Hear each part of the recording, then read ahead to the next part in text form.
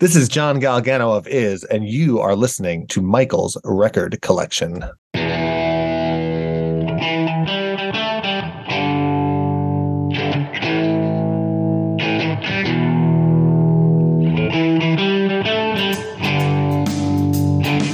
Hello, and welcome to Michael's Record Collection, where we talk about great music with the people who make it and the people who love it. This is episode number 105, and I wanted to sort of pay tribute to the music and life of Ray Shulman. Ray is, of course, founding member of Gentle Giant. He was on this show way back on episode 12, almost 100 episodes ago, back in 2021, and he was just absolutely terrific. He was a great guy, very sweet guy, and you can go back and find that episode. It's been one of the most downloaded episodes of this show, and just devastating to hear about Ray's passing. I mean, he was 73. He apparently had an illness, and it's been a tough couple of weeks, but I wanted to talk to somebody about Ray Shulman's career.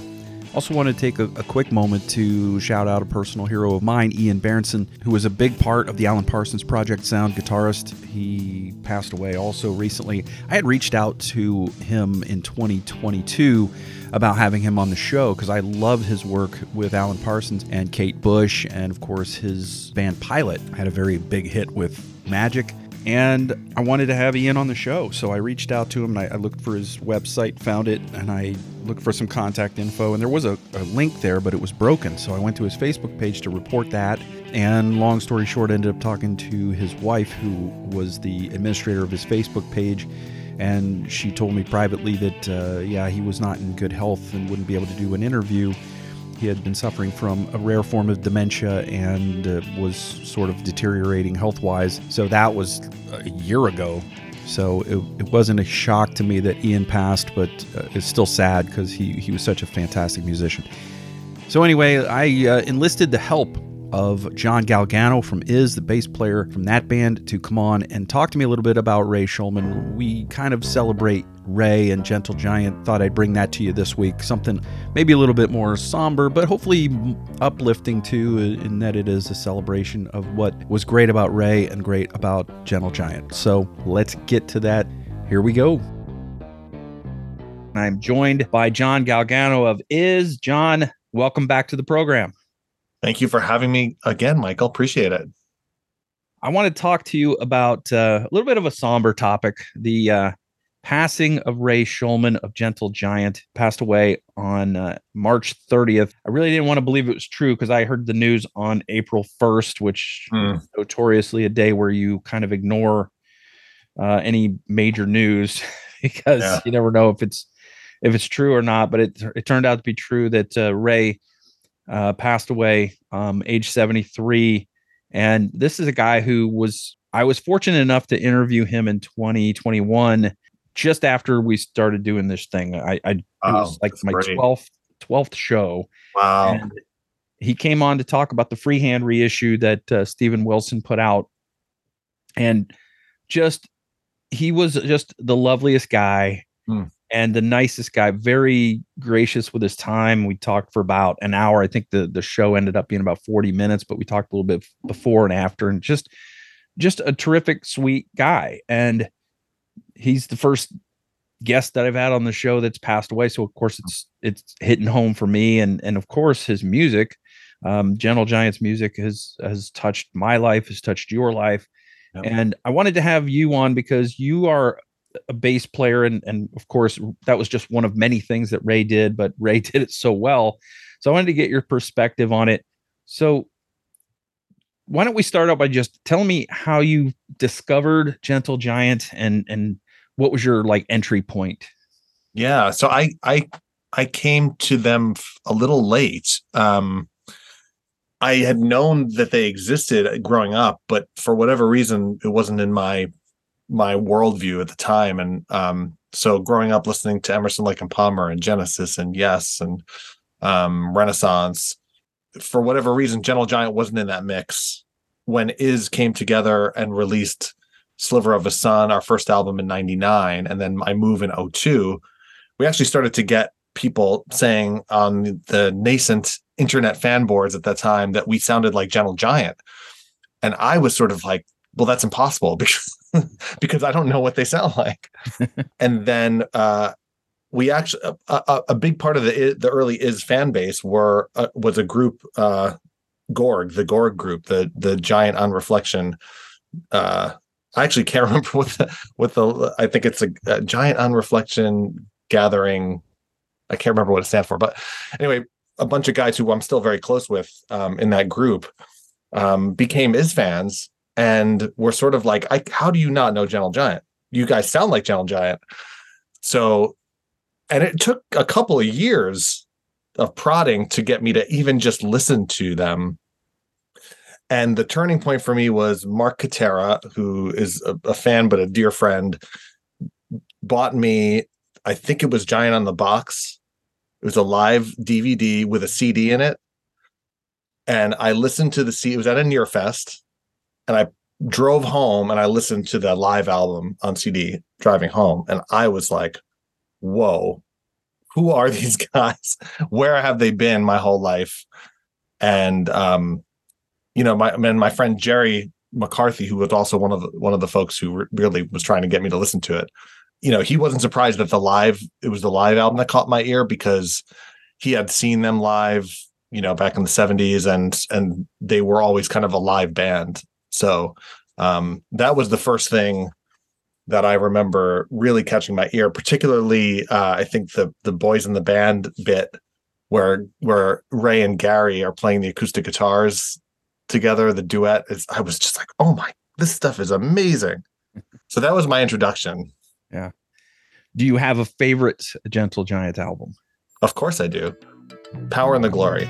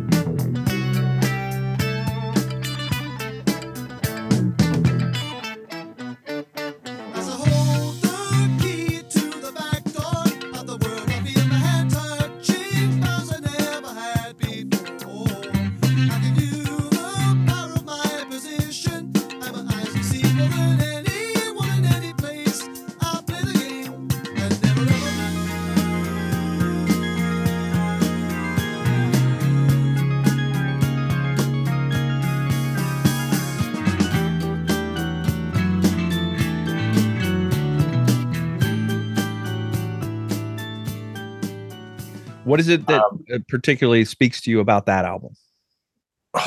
I think it is a perfect blend of their complexity and their pop sensibilities, which I think are a little bit underrated or at least underappreciated.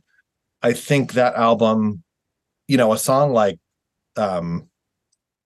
a song like Playing the Game, it's such a beautiful kind of like pop song with with a funny middle section, but it's so catchy. Mm-hmm. And so that and the way the album is produced as well, I think it's a really beautifully produced album. It sounds fantastic. It sounds as good to me as any album ever made. It's just everything about that album sounds great. So that one really caught my ear. The Face is another example of that album, like just an amazing tune. Yeah. Ray told me in our discussion, he said that they wanted their music to be popular, but when it came time to record stuff, whatever they wrote, they just kind of ruined it. He said they would just put something extra in, something different, and some little twist to it that would, in his words, would ruin it. And I love the fact that he put it that way, because for progressive rock fans, those are the things that make those songs special. It sounds like they got bored sometimes. Like they're chugging away. I'm playing the game. Oh, play the game and never ever lose. Okay, this is a great pop song. And they just got bored. Like, we have to do something different. Yeah.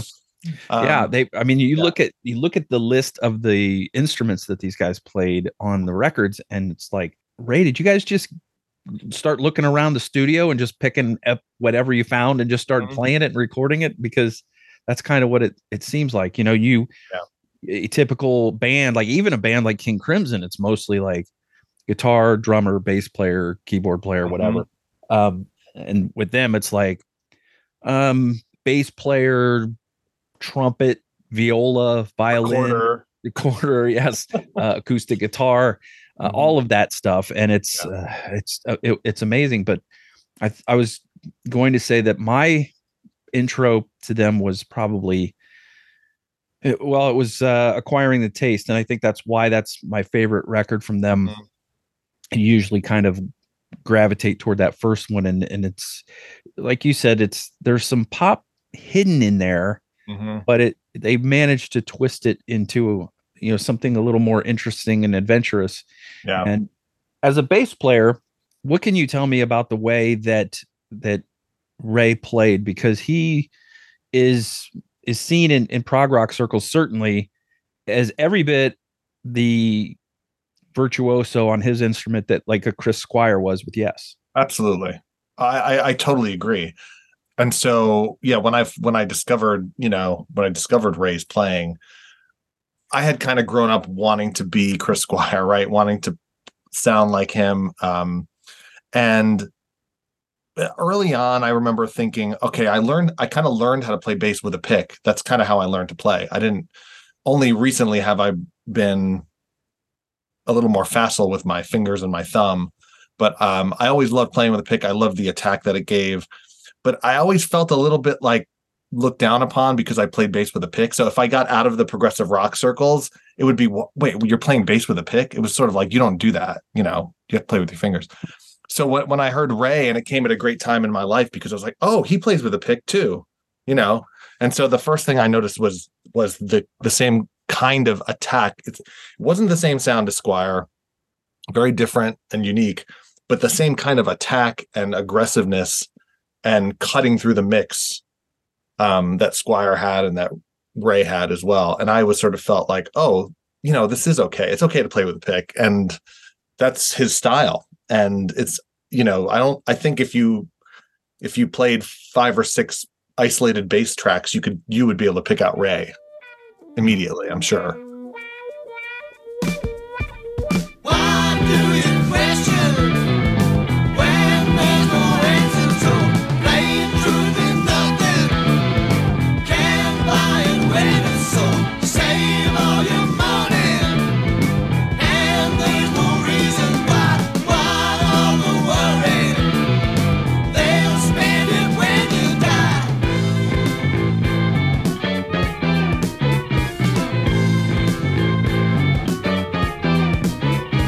Don't look for something, plain truth is nothing, nothing but the plain truth. Don't look for something, plain truth is nothing, nothing but the plain truth.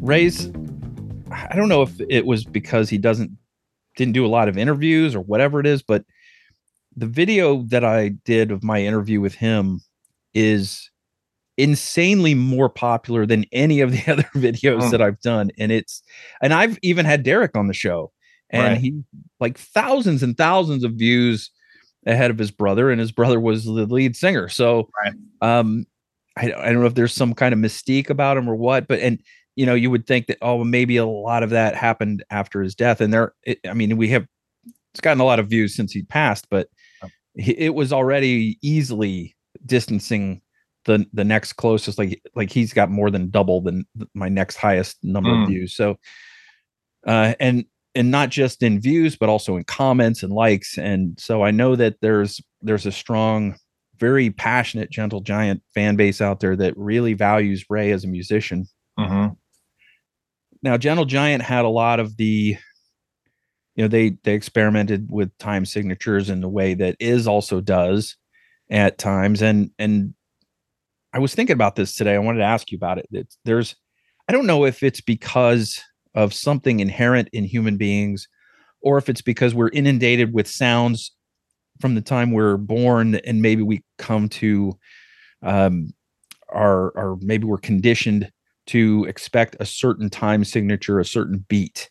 And I was thinking about this, like a 4/4 beat, like you're used to that. It's common whether you're hearing a pop song or whether you're hearing a commercial jingle or a TV theme song or whatever. And so when you're used to that sound being on the beat, and then all of a sudden there's silence on the beat, and then there's sound after the beat, it's jarring and a little bit and that's kind of what makes progressive rock so interesting, but also hard for certain people to get into. And I wondered what your thoughts are on that. Do you think it's something that we're born with, a rhythmic certain, like we have heartbeats and all of that? Is it a rhythmic thing that we're born with, or is it a rhythmic thing that we are taught? Or do you think it's some kind of a combination of that that makes a regular or quote unquote normal time signature seem correct to us, and everything else sounds a little dissonant or a little off? That's a very deep question. My take on that would be, I think it's more nurture than nature. I think that it's because we are inundated with 4/4 time signatures that we kind of feel that that's normal. And when you hear a 5/4, it sounds abnormal. I think, I mean, I think I guess part of it is because I grew up listening to music that had funny time signatures, so they don't seem odd to me. And I'll often write things in 5/4 and 7/8 that I think are in 4/4 because they just feel normal. And Laura will sort of be like, "Oh, what is this? What's time signature is it?" I'm like, "Oh, it's in 4." And she's like, "No, it's not. It's in something else." And so it's an interesting thing. And then even going back to a song like "The Face" on Playing the Game, the way Ray plays his bass on, especially the intro of that, it's like he plays upbeats or something on that intro with I think it's in 4/4, but I'm not actually sure because the rhythmic sensibility on that song is wacky.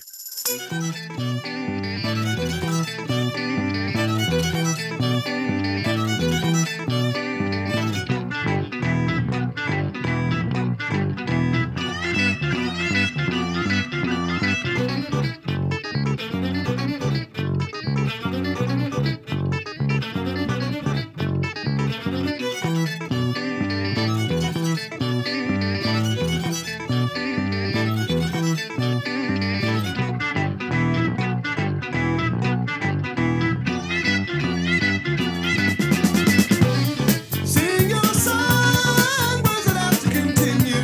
Tell a tale, steal the street that is in you. Make your peace, face the face that is after. Reasons plain, tears of pain and not laughter. Cast off the mold, buy all you sold. Confidence lost, pay for the cost.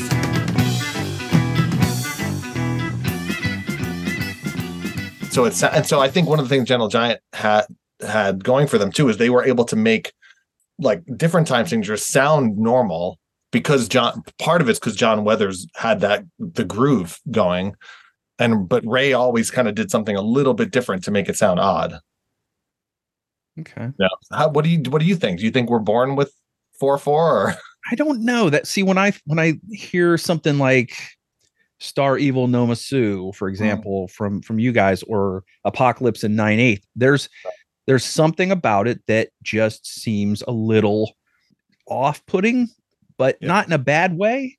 You know what I mean? It's like that's different. It's not what I'm ready for, but but I like it. And a lot of Gentle Giant's music obviously is like that too. And I always wondered, does it come back to something as simple as you're in the womb and your only sound that you are aware of is your mother's heartbeat. Mm-hmm. So you're used to a like very steady rhythm. You're not used to stuff being a little bit off, Right. You're not used to that. Like, and then you're listening to music, and if you listen to progressive rock music for the first time, let's say you grew up on the Beatles or whatever, and you're used to, maybe the crash cymbal every 4 or every 8, right. And now it's hitting you on 5 or 7. Right. And it's so I just wondered about that. And that's why I wanted to get your take on that, because I don't have the answer. I just like to think about stuff like that. There's a little anecdote that I have about time signatures. And when I was in college, one of my music teachers we were listening to Mogorsky's Pictures at an Exhibition, and the opening theme is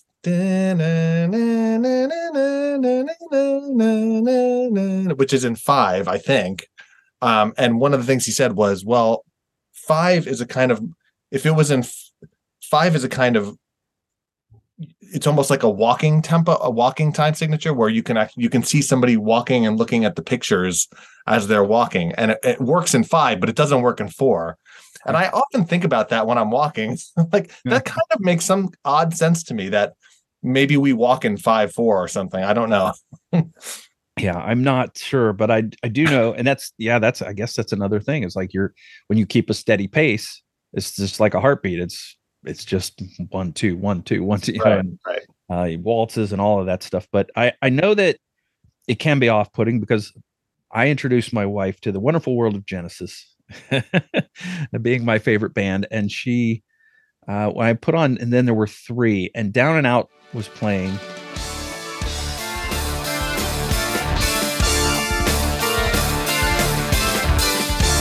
It's good to be here. How have ya been? Check my bag, boy. Where's my room? I sit on the phone. That's my game.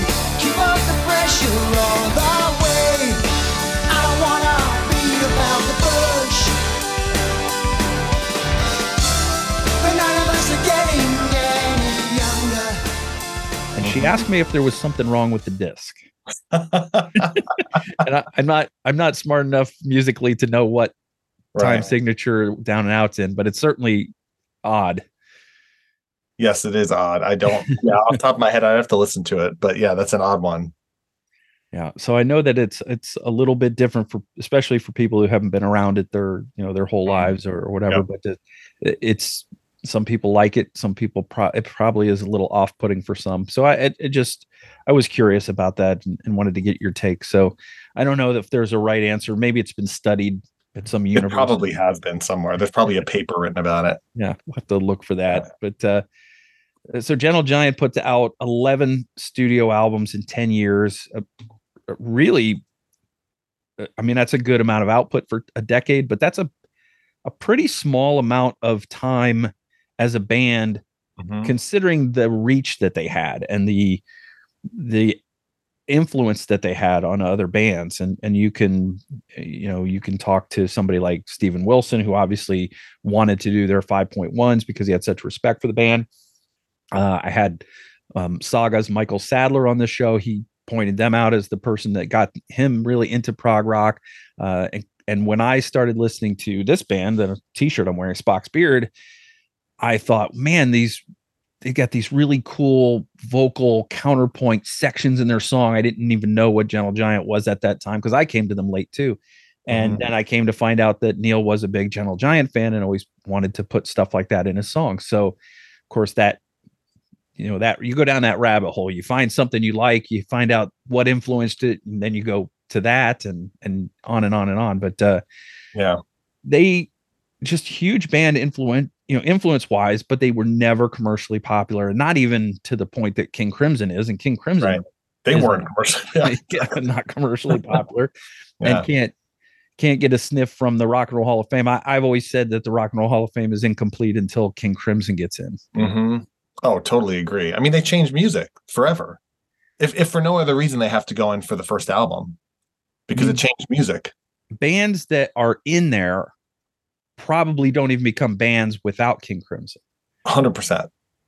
100%. Yeah. It's probably the most egregious omission at the moment.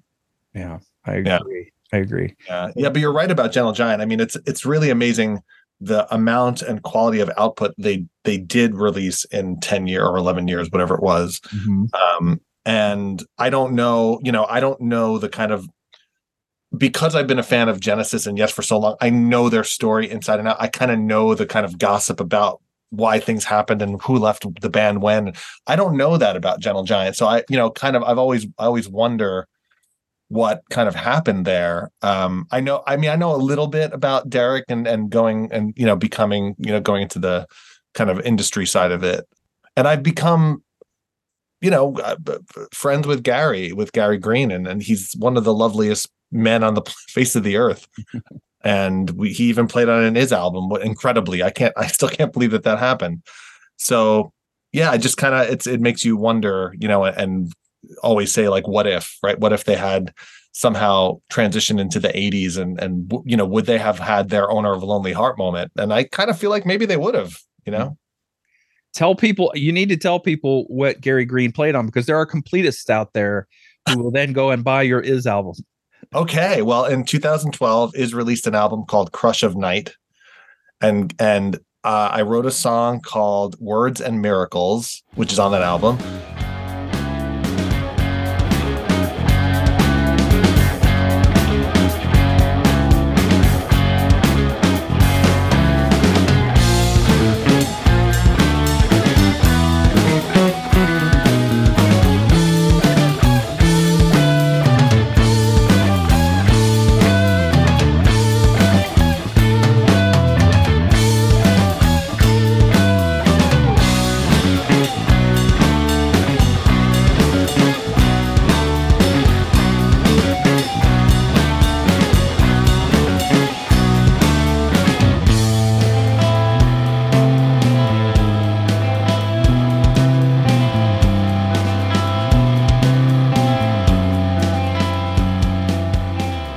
And that was, I was deep into Gentle Giant at the time, and I wrote this guitar, this kind of harmonized guitar line, and I was like, this is so, like, Gary has to play this. He has to play this. I have to figure out a way for him to play this.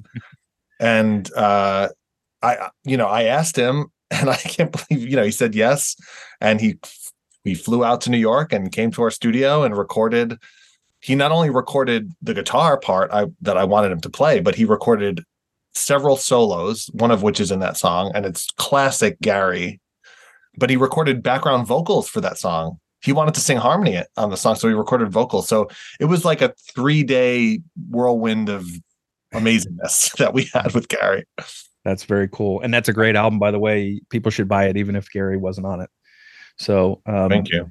So Ray is in this band with his brothers Phil and Derek, and you're in a band with your brother. Yes. You can speak to the dynamics of being in a rock band with your sibling. What is that like? It got and is way better than it was. I think in the early days, it's hard because when you're 18, 19, 20, you're all trying to establish yourselves and your own personality and your own kind of writing. And Tom and I both write. I mean, Ray was kind of the primary / secondary writer in Gentle Giant, correct? Yeah, Ray and Kerry Manier were. Yeah, Ray and Kerry. So I imagine, I don't know, but trying to establish your own voice in a band of 7 people is daunting. And at that age, you kind of feel like you have to prove yourself. So I think for us, at least, once we got past that initial, Tom and I think part of it was for good, because a lot of the headbutting made the music better. And we still headbutt, but we do it much more professionally much than we used to. Respectfully now. Yes, more respectfully than we used to. And it's still, we still have some pretty heated discussion about songs and which direction things should go and what lyrics should be where and all this sort of thing. But it's much more respectful. And now, as being in my 40s, I'm appreciative, and I'm thankful that I get to be in a band with Tom. Yeah. There's a lot of great things about that. It's pretty special. Yeah. So Ray was he was all set to join an orchestra, and then Derek recruits him to be in Simon Dupree and the Big Sound, and then of course they later become Gentle Giant, and the rest is history. And these guys, they kind of knew when to hang it up. They didn't have the success they wanted to, and then Civilian didn't really do anything, and so they called it quits. But those guys were just so driven and so resourceful and good at whatever they tried to do. It seems like that they went into producing. They did very well there. Ray and Derek, especially. Derek became a big record company executive.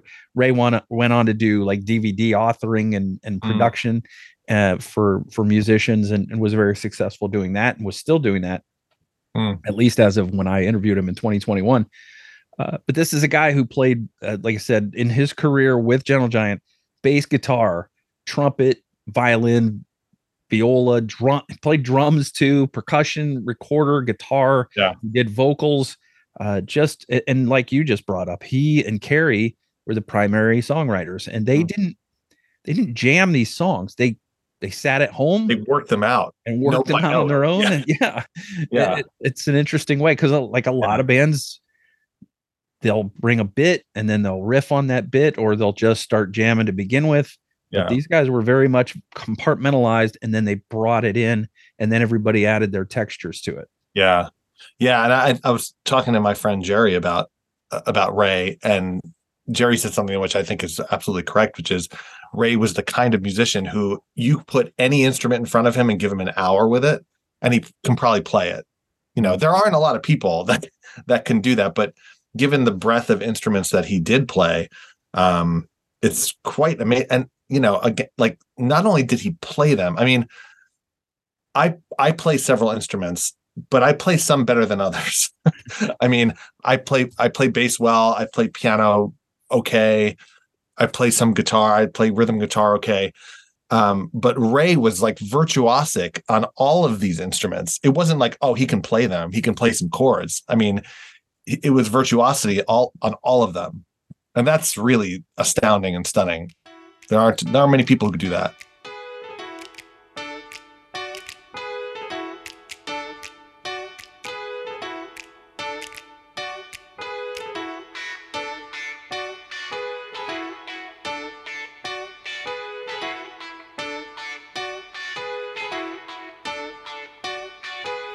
See me, what I am, what I was, what I'll be. Hear me, understand that I'm not what you see. Take this, take the man, middle term, common me. Don't you see that I'm just doing what I want to do? Nothing more and nothing less than you. Read no thoughts, I can think myself just the same as anybody else. What do you think Ray's and Gentle Giant's musical legacy ultimately is? You know, now that we reflect back on them. I think Ray, you know, I think Ray's legacy as a bass player will be, you know, ranking is always dangerous and always kind of subjective, of course, obviously, but I think history will look back at Ray and he's one of the most accomplished, most unique bass players to ever play in rock and roll. And so I firmly believe that, and I think that particularly in the progressive rock world, he's up there top 5. And I think Gentle Giant also, I believe they're the kinds of artists who will age really well. People will come to appreciate them. I saw Questlove from The Roots made this amazing post on Instagram, on his Instagram feed, and it was Gentle Giant playing, and he was sort of like, if you don't know who these guys are, you need to know who they are, you know. And it was a long, loving post about Gentle Giant, and so their music is permeating other areas. And there's, what I will say is this: there is no other band that sounds like Gentle Giant. There will never be another band that sounds like Gentle Giant. You know, you can listen to some Genesis music and I love these guys, and maybe some of their songs sound, is that a different band? Is that somebody else? But you listen to Gentle Giant song and it's Gentle Giant. There's no mistaking about that. They had their own stamp, and I think that will serve them well in their legacy. Yeah. It's a shame that the Hall of Fame doesn't have like an influencers category that, you know, maybe other either members of the hall or musicians can vote in, because they certainly, I think, belong in for just for the influence and the reach that they had. And they're still influencing people today. And, you know, it's unfortunate that even if that happened, Ray wouldn't be with us. I think that's the same. I know. If I'm not mistaken, didn't Chris Squire pass before Yes got in? Yes, it was the worst. It's like, stop screwing around and get these guys in while they're still alive. I know. And Emerson, Lake and Palmer, like, I mean, you know, maybe if they ever get in, And those King Crimson guys aren't getting any younger either. I know. Yeah, Crimson needs to get in. You're totally right about that. That's a horrible omission. I mean, just Tony Levin alone should be carrying them in. Robert Exactly. Fripp is in there as well, and Adrian Belew. Oh, Come on. absolutely. Yeah. So, but I wanted to have you on. I thank you for joining me and talking a little bit about Ray. I wanted to process some thoughts on him, and as being a former guest that is no longer with us, and just a lovely guy and just a tremendous musician, and his music and his life should be celebrated. And that was kind of my goal for this. It's been a tough couple of weeks. We just also lost Ian Berenson of Alan Parsons I Project, saw that. Yeah. played with Kate Bush, played in Pilot. That everybody knows. Oh ho ho, it's magic. Everybody Mhm. knows that song. Yeah. And so even though Ian and Ray are not household names, but Right. they probably should be. Yeah. Well, thank you for having me on. It's a pleasure. I'm indebted to Ray, as are many musicians, and particularly bass players. So here's to Ray. Here's to his legacy, and I send my deepest condolences to the band and his family. But his music and legacy will live on long after we're all gone. We're not done though yet, John, because I know Okay. that you have a reissue of your solo album, Real Life is Meeting. Yes. Tell Yes. me about that. Thank you, Michael. I have finally gotten off my seat and made Real Life is Meeting available on Bandcamp as a digital download. It will soon be up on Spotify finally, once I get some things worked out. I guess I guess I don't have a John Galgano Spotify page, so I need to I need to create that. But I'm really, in listening to that album, it was definitely a statement for myself at the time, and I really like it. I kind of went through. I loved it when it came out, and I went through a couple years where I was like, is that album any good? And then with some prodding from friends and fans, I was like, all right, it's time for me to listen to it again, and I did, and I was like, oh, that's pretty good. So I wanted to get it out there. So that's there, and yeah, it's on Bandcamp, ismusic.bandcamp.com. What tell me the background story of that album. What was your tell me the time frame and what you were sort of going for musically. So I write a lot. I have tons and tons of finished and unfinished music sitting on hard drives here.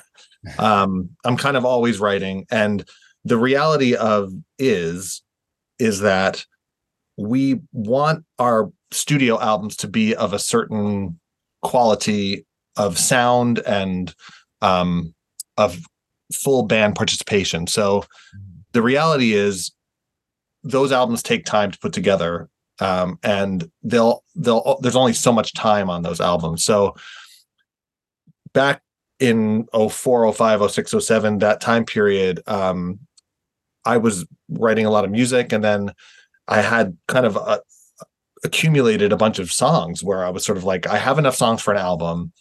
Is about to release The Darkened Room, and we were already working on Crush of Night. So there were like thematic songs. We were in the middle of this trilogy of albums, and the songs I was writing were not that.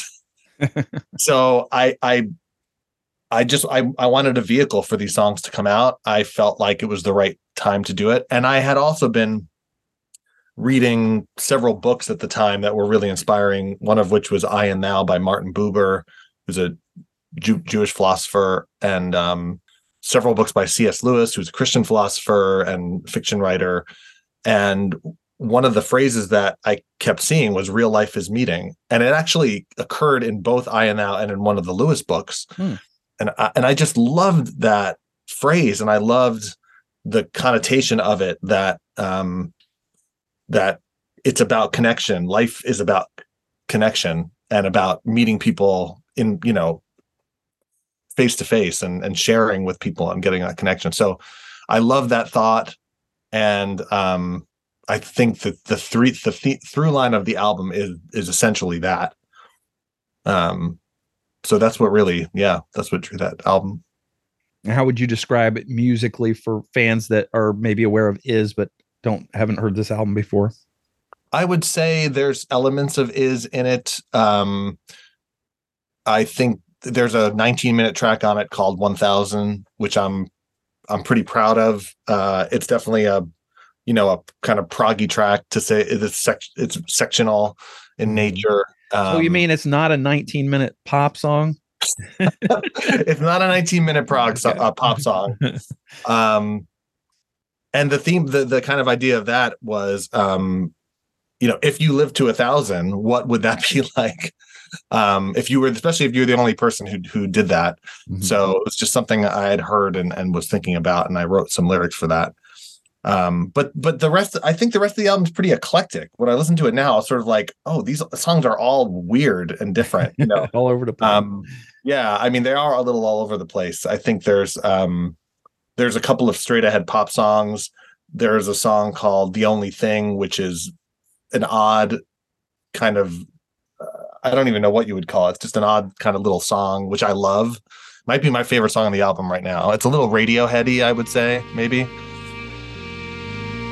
It's never been easy, but always so nice. My head turns at the sound of your forceps. We're under the knife.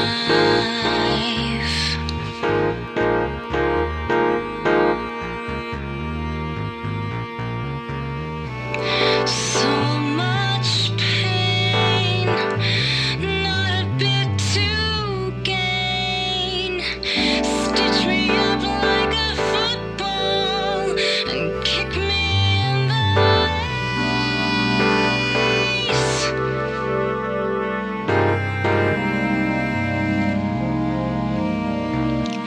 It's always been worth it, but so hard to keep down. So yeah, I really like it. I think it's eclectic, and that's kind of where I am musically. Okay. And the reissue is just to get it out digitally because it was never put out digitally before? Correct. It's not remastered. It's not been. I thought about remastering it. Tom and I actually messed around with it a little bit, and the original we thought sounded better. So we stayed with the original, and it's just to get it out there. There are a couple of songs that were not on the album that I'm working on potentially for release, which I'll add to the Bandcamp, for free, whoever buys that. So hopefully, yeah. And I have other songs now that I'm working on that I'm in my back of my head. Like, do I have enough for a solo album? Maybe I do. I don't want to be like Chris Squire and just have the one. Yeah. Yeah. But what a one to have, right? Oh, what a one to have. Fish out of water. My goodness. Oh my, if you're going to only have one that's that good. I know. It's astounding. Yeah. So when I talked to you in episode 87, you were getting ready to take Is out on the I Move tour. How did that go for you guys? It went great. It was awesome. We played I Move start to finish. I think it was four shows of that. We did record the last show, which it looks really good, and hopefully we'll at some point see the light of day. At least some of it, but it looks really good, and it was really emotional. I think for me to play the whole I Move from start to finish. It's an emotional album, and it was great to play with all of us together on stage. So it was really fun. Yeah. What is next for Is, and what is next for you, and maybe even Laura? Yeah. So we are making very good progress on the new album. We are still a little bit in record mode, but lots of things have been finished. All the songs are written. There's one song that I'm trying to get on the album that I hope will make it to kind of complete the set of songs. But I'm really, really excited about it. I think there's some really different and interesting music on this album. So that is our focus now. We're trying to finish recording of that, and maybe with some luck it comes out this year, but maybe it's early next year. Things move at the pace they move at. Sometimes you try to push things forward, but you kind of have to go at the pace that they're at. And we're fortunate to be able to take that time, and there's nobody's breathing down our neck to do that. Yeah. Well, I mean, you guys move like a many tendrilled toreador, so whatever that means. Whatever that means. Whatever that means. I love it. Love it. So that's great. Is it a concept album or just a regular standard album? It's a standard album with some themes in it. Yeah, it's not a kind of one song flow into the next, but there's definitely some themes in there, and uh yeah. So I think it, in a similar way, I guess, to Don't Panic, where it's not necessarily a concept album, but there's definitely some connective tissue there. Well, awesome. We're looking forward to that. And, I'm sure you'll eventually have enough songs for another solo album, and Laura will put another one out at some point, and Absolutely, yeah. we'll just keep having some awesome tunes come out. Maybe you'll find a song that you want to have one of your heroes come and play on, and they'll come and play on that. That would be great. Just like Gary Green. That'd But be I great. appreciate you telling me a little bit about what's going on with Is and your solo record reissue, and of course your insight on Ray's playing and on Gentle Giant. I really appreciate it, and thanks for coming back. And we'll have you back when that next album's ready to come out. Sounds great. Thank you so much, Michael. Appreciate it.